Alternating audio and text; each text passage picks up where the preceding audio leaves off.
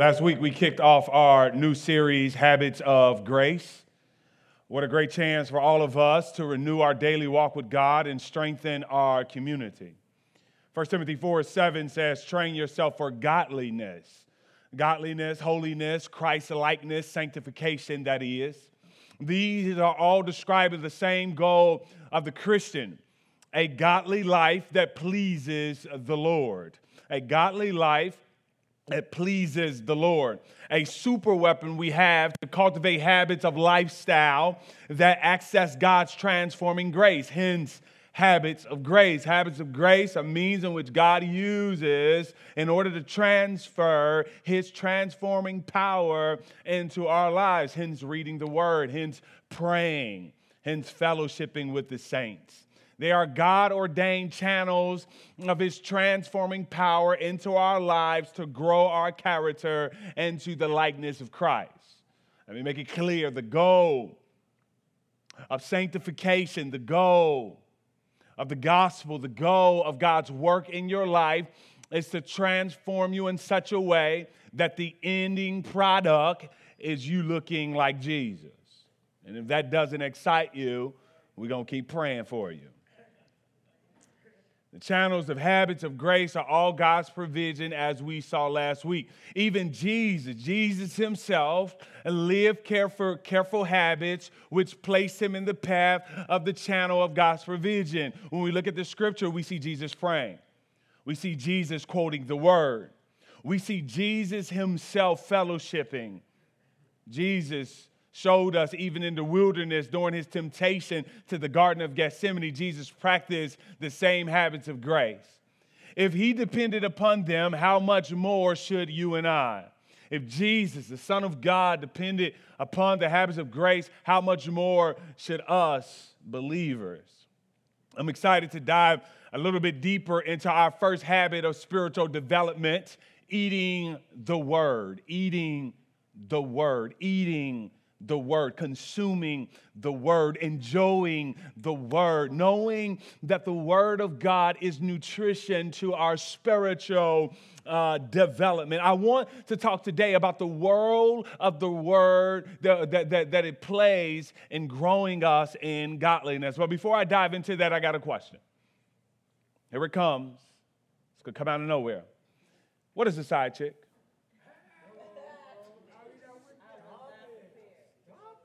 It's a mistress. It's a woman a man dates in addition to his girlfriend or wife, usually in secret. You guys know what I'm talking about. How do you know if you are a side chick? You're saved under a different name. You're probably unsure of this relationship with the guy because nothing is solid between you two. It is sin at its best. He only responds when it's convenient for him. You're not friends on social media. He will never take photos with you. He will go MIA out of nowhere. And you certainly will never live with him. I know what you're thinking. Man, I know some folks who are side chicks.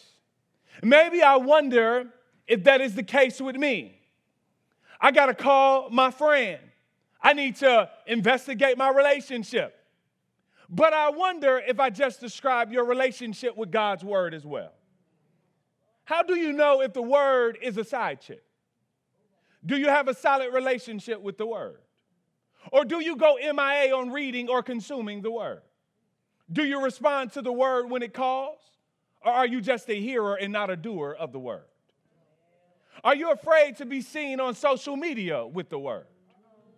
Hard to take pictures with Jesus when you are cheating on him. But I think above all, the way you know that the word is a side chick is it will never live with you or in you. And today I want to explore the importance of the word of God dwelling in you. It is my hope that we will stop playing games with the word and have a serious, committed, open relationship with God's word. That we will not longer just come to visit the word, but that the word would live with us. I want to answer two questions today and hope that answering them, it would help help you in your daily habit of reading God's word. What is the word of Christ? And do we allow it to dwell? How do we allow it to dwell in us? Today we are in the book of Colossians, and I would like to give not an exhaustive context, but I do want to give you some context, some understanding of the book. But you say, why, Pastor? Because context helps the word make sense, and it draws out its richness. Context is important when it comes to interpretation. People love to quote verses out of context as they tailor-make the verse in a way that is fitting for whatever it is that they're trying to prove. When somebody starts quoting scripture to you, you ought to go and read it in context.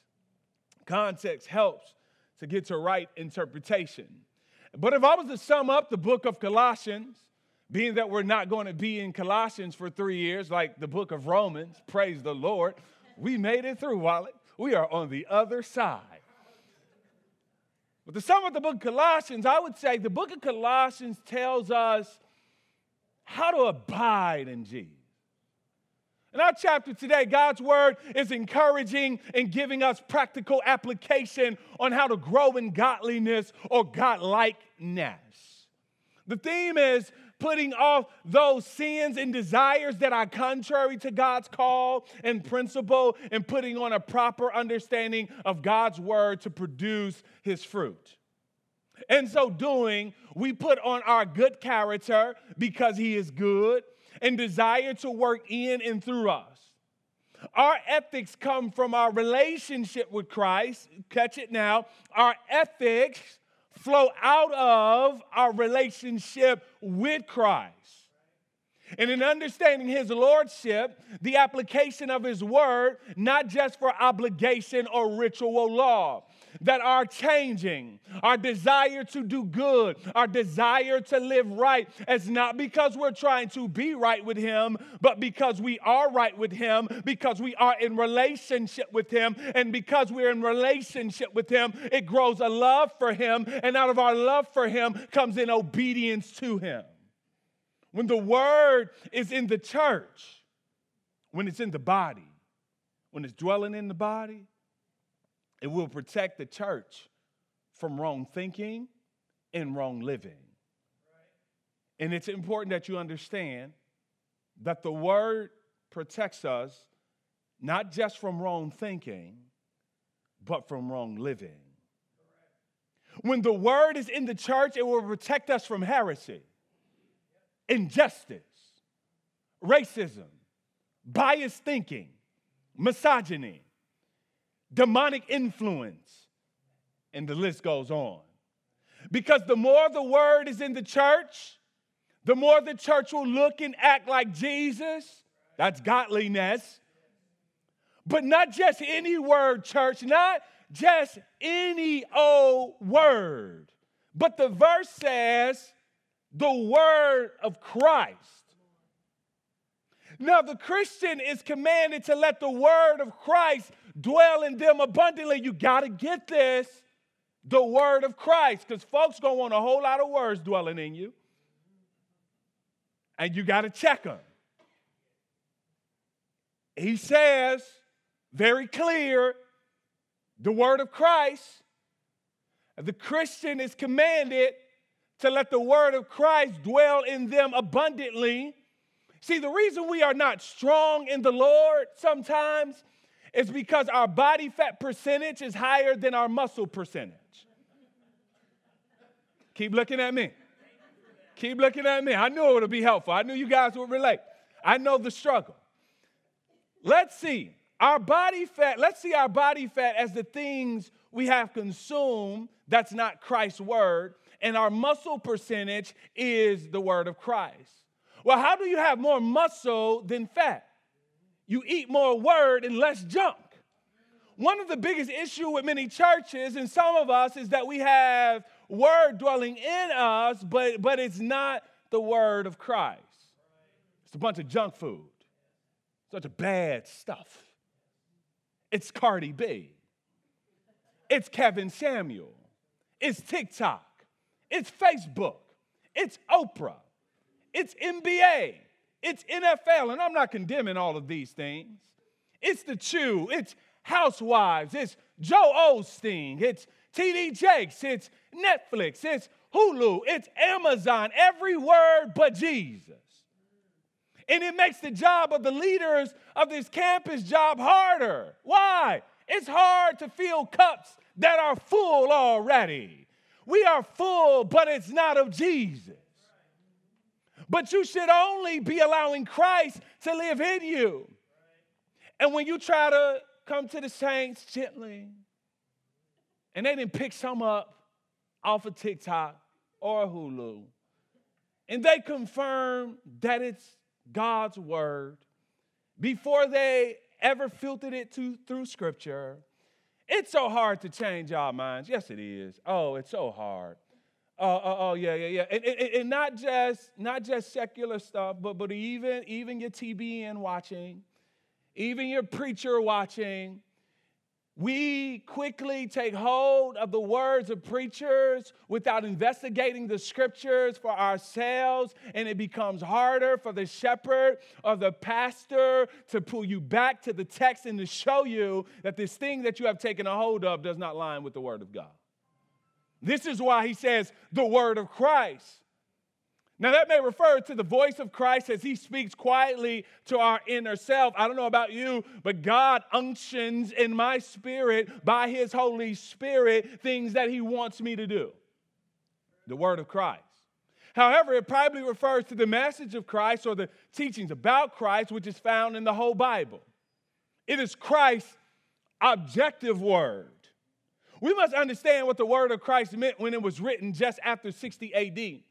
The Old Testament scriptures were well in hand, and we know they speak of Christ, as Jesus emphasized with the disciples on the Emmaus Road after his resurrection. What we call the New Testament was only partially written and wouldn't be completed for a couple decades when John wrote Revelation. So we can't directly say Paul meant the New Testament. What does he mean? The word of Christ could be the teachings of Christ. These are circulating along with the early gospels like Mark and the churches.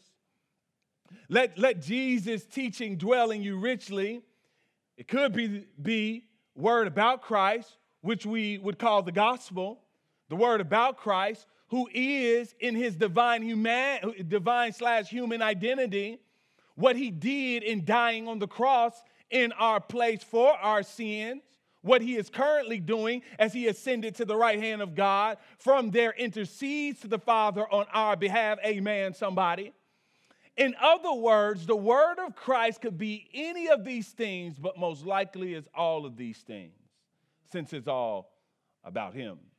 Whether it's the Old Testament scriptures, the New Testament scriptures, the gospel of Jesus Christ, the person, the work, and even the doctrines that flow from salvation in Jesus, which is pretty much everything. Scratch that. That is everything. All of these revelations from God are written in the book, and we call it the Bible. God wrote a book, y'all. It's a book of words about Christ.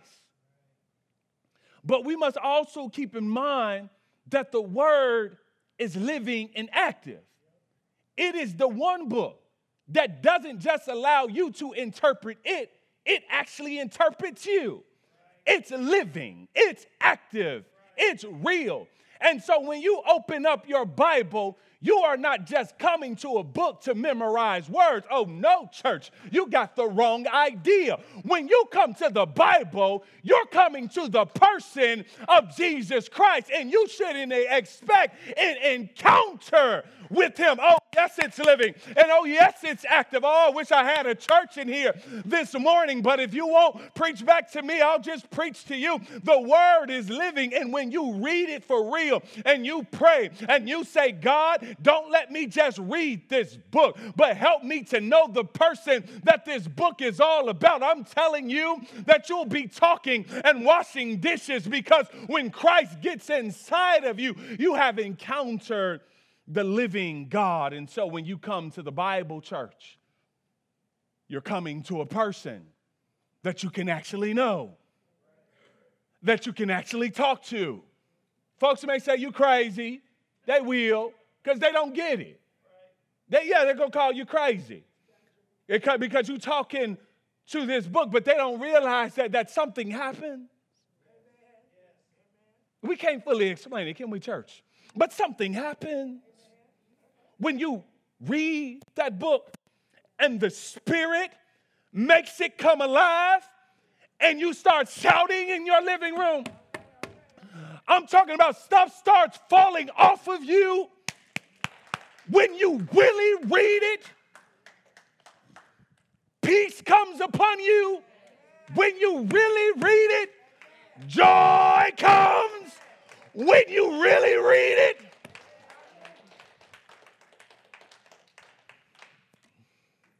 Okay. That didn't work. Let me try this one. You know it's real because that coworker that you would have cussed out, you didn't do it because, you had some words that was going to come out, but the night before you got some living words in you so that when you encounter that situation, you hit it from a different angle. And they think it's because you're scared and you're passive, but they don't know that you encountered Jesus last night. And they ought to be thanking God that you did. Because if you didn't, I'd have lost my mind. I would have lost my job. But this is what happens when we encounter this book. And so we encounter a person. And so this is why now Paul says this. He says, because you encountered someone, he starts to use house language. He says, let it dwell in you. That's good right there, Paul. He says, this word, who's Jesus, come let him chill inside of you. Yeah, come let him kick it inside of you. Let him sit on the couch of your spiritual heart. Let him roam the kitchen of your spiritual home. Let him go where he wants to go. And so he says the word of Christ to dwell in the Christian. This means to dwell in one's house. It's hominess. Christ's word is to be settled down in us. The word shouldn't be uncomfortable in us. The word shouldn't wonder if it's okay for me to be here. If the word get inside of you like, you cool? You straight? You straight that I'm here? We good? Ain't gonna be no fighting or nothing, is it? Okay, is it cool to be here? See, when the word moves in, things change. Amen. God's word not only comes to move in, but to deconstruct, to decolonize, to dismantle. Anything in the house that makes Christ feel out of place. Many people hate to settle down because it will require them to change. Many run from committed relationships. All the married people are going to say amen in a minute. They catching up with me, y'all, but they coming. Many run from committed relationships because it requires them to give up their selfishness. It's the reality that marriage is for a life that scares people. Every day? Hold on, Pastor. Well, I say these vows now. Hold on, let me get this right. Did you say the death do us part? Okay. Y'all might have to part ways with y'all. I can't do that. Many run from committed relationships because it requires them to give up their selfishness. See, to be in a relationship, to be in a marriage is allowing a person into your closet. You know the places in your house where you don't allow the guests to go because they're not as clean as the other portions that you presented.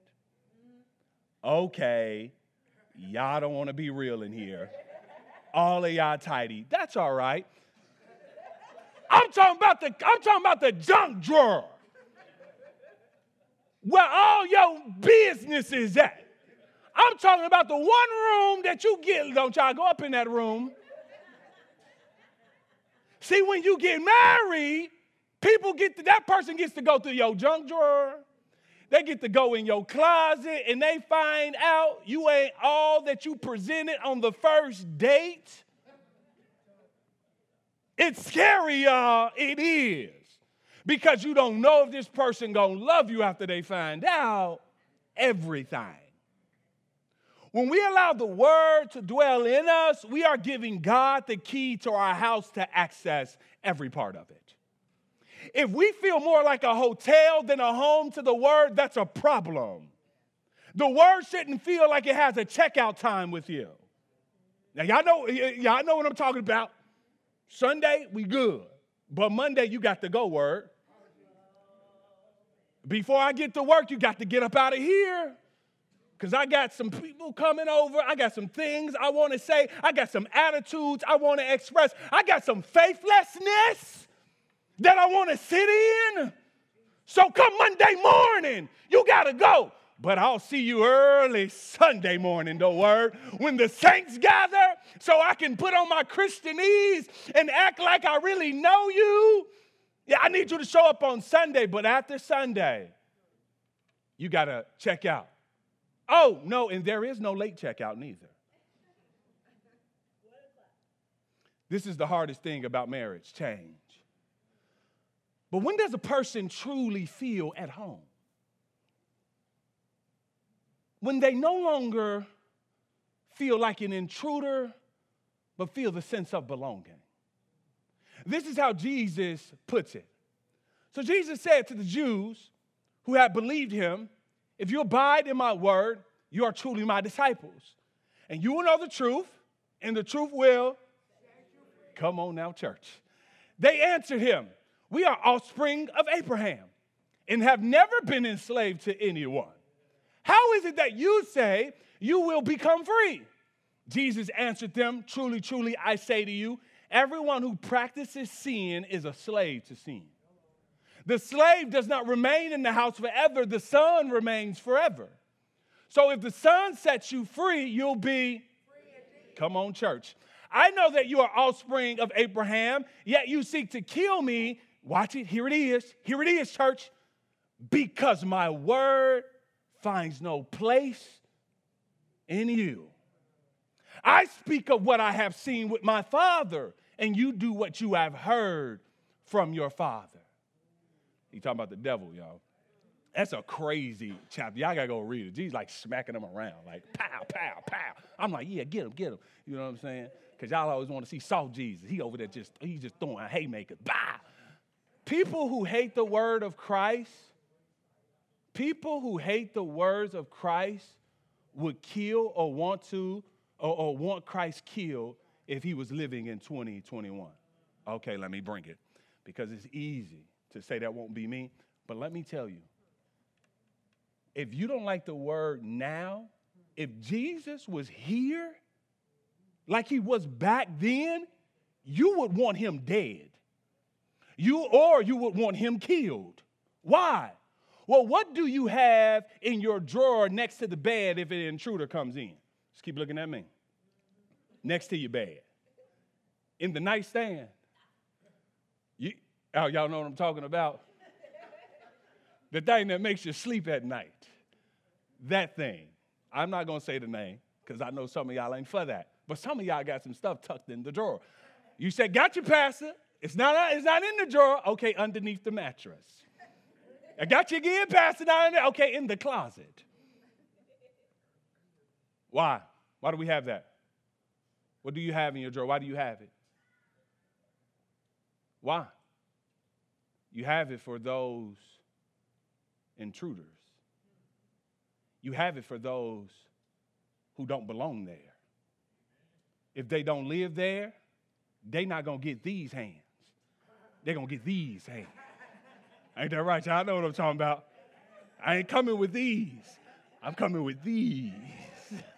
And you don't want these. All right, let me stop. But if you are in danger, same is true spiritually. Either the word is an intruder or it's at home. It's not until a person stops asking permission to access everything that makes the house feel like home.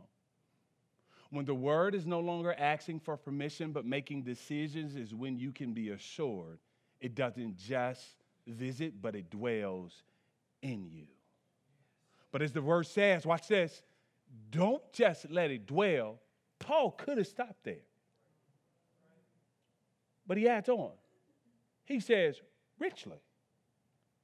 Rich in the sense of abundance or pervasiveness, as Angie illustrated with the jelly beans in the jar, overflowing. He could have said, let the word of Christ dwell in you, but richly adds the aspirational goal. Let it dwell more and more, which is a lifelong pursuit of a Christian. This is what I believe is a spirit-filled life. What is it to be full of the Spirit? I believe it is being rich in the Word, meaning what controls and rules you. Here it means to be directed by God's principles and Christ's character and the Holy Spirit leading. Being led by the Word of God will enable us to be more filled with the Spirit of God. They go together. One cannot be effective without the other. You cannot say the Spirit fills you by being emotionally aesthetic while you ignore the words of God. What gives you hope, reason, purpose, meaning, motivation will be what is planted, cultivated, and growing in your mindset that influences your attitude and outlooks and action. Have you ever known people who claim they are full of the Spirit because they have special revelation? Or they run around the church? Or they shout? Or they speak in tongues? Or they know a lot of doctrine? They can parse verbs. They have great hermeneutics. They say the Spirit has taken over, but then they can't control their flesh and their attitude outside of the church. How the Spirit gonna control you in church but not out of church? No, let me stop. That's for all y'all TikTok lovers. They are not full of the Spirit. I'm sorry, y'all. I had to throw that in there. Half of them don't even get it, y'all. That's all right. They are full of the Spirit. They are full of the Spirit, but not of, the Spirit is not full of them. They claim that they're full of the Spirit, but the Spirit is not inhabiting them. Friends, if the Spirit controls you in church, He should be able to control you out of church. Because where there is no word, there is no Spirit.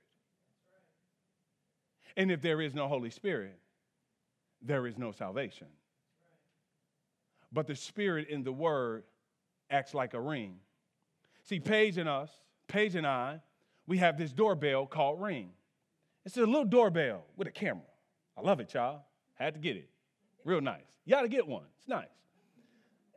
What I like about Ring is when folks come, we open our app. They ring the doorbell, we open up the app to see who wants to access our home and to determine if they can come in or not. And the only two folks that decide that is me and Paige, although my teenager thinks that she can sometimes. If you got kids, wait till they become teenagers. And friends, the Word is your doorbell, and the Spirit is the owner of the Christian house. The Word gives you vision on what is godly, and the Spirit guards the door and denies or gives access to your spiritual temple. But the more Word in you, the more the Spirit can control the doorway to your soul. And did you know that Ring has a community?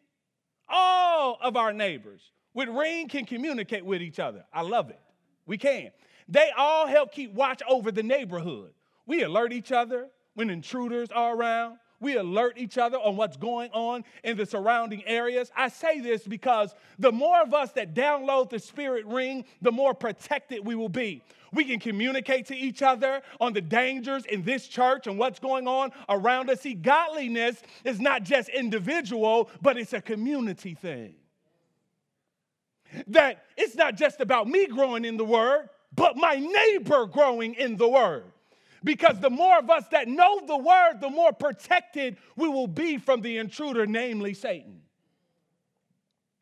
You might be saying, I'm convinced that I need the word. I'm convinced that I need to consume the word. I'm convinced that I need the Spirit inside of me dwelling, working with the word of God. But how do I do that, Pastor?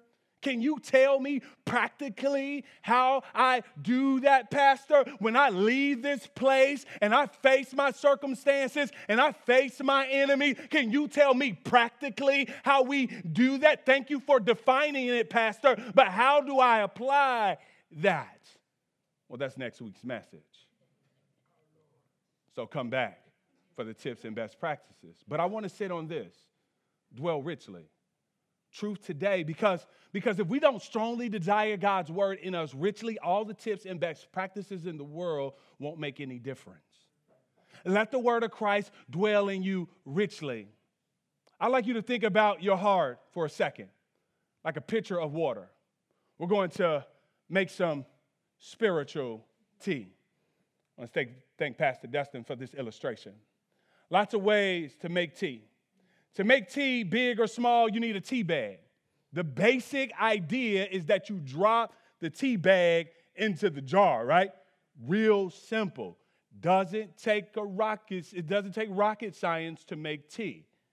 All you do is you take the bag and you drop it in the water. You let it dwell, church. You see, this one here has been sitting here since I started preaching this morning. And here's the beautiful thing. As the tea bag has dwelt in the water, it has changed the water. The water is now reflecting and it's being infiltrated with what? Everything that's in the tea bag. But here's the thing. It's been sitting here all day since I've been preaching. But now here's the other thing. There's another cup. I haven't really put this tea bag in there. I'm going to go ahead and drop it in there. Let's see what happens, y'all. I'm going to drop it in there. As you can see, it's just plain old water. The tea is in there, but it hasn't been in there long enough. See, here's the difference, church.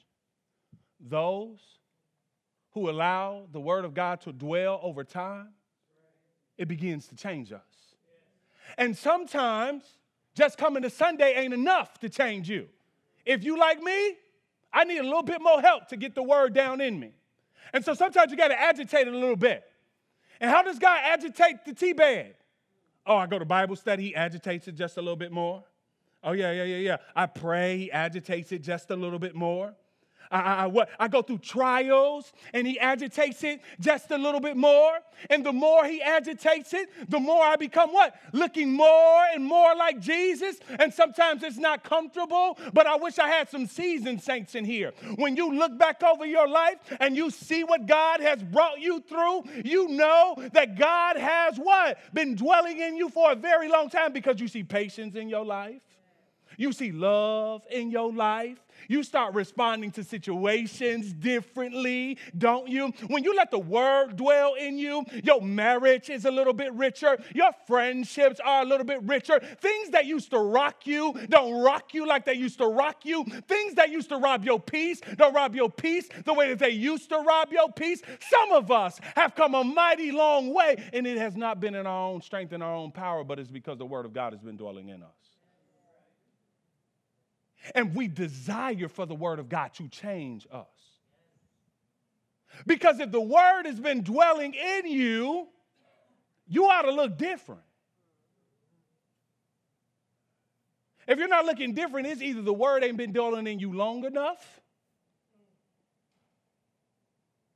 or it's not in you at all. But this is what I do know. This is what I know without a doubt. That if the word is in you, listen to me, church, it will change you. It will change you. We look to a lot of places and a lot of things, but the word of God is able to change us if we allow it to dwell in us. If we allow the word of God to stop asking for permission, asking for access. See, the thing about marriage is that we're afraid, right? We're afraid that if I allow you into my junk drawer, you may not like what you find and you might want to leave. The reason why I don't want to allow you into the closet of my home is because you may find something in my closet that you don't like, and it may jeopardize our relationship, and you might want a divorce. But here's the beauty about God. The Bible says that God loved us so much that he died for us while we were sinners. So that God knew all the crevices of your heart, and yet he still decided to love you. And so you don't have to be afraid to allow the word to get into the crevices of your life.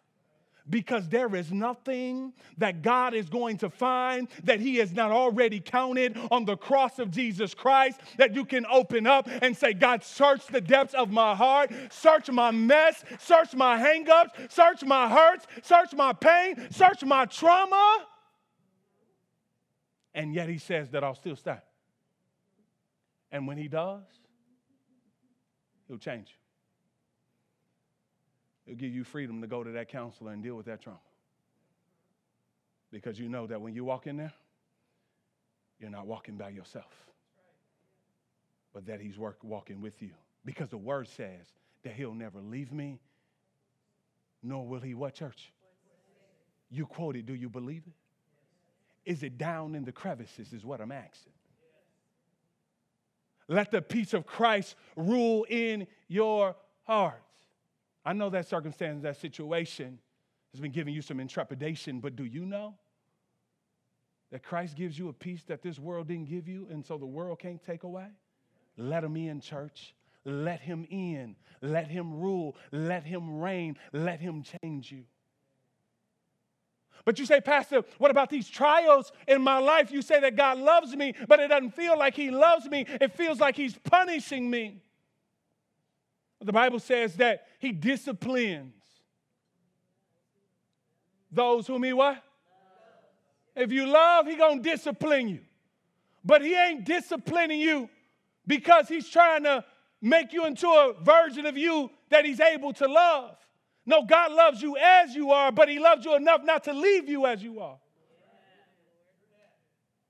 And so in order for the word to get down, sometimes he got to send some trials. And all of a sudden, that water gets a little bit darker.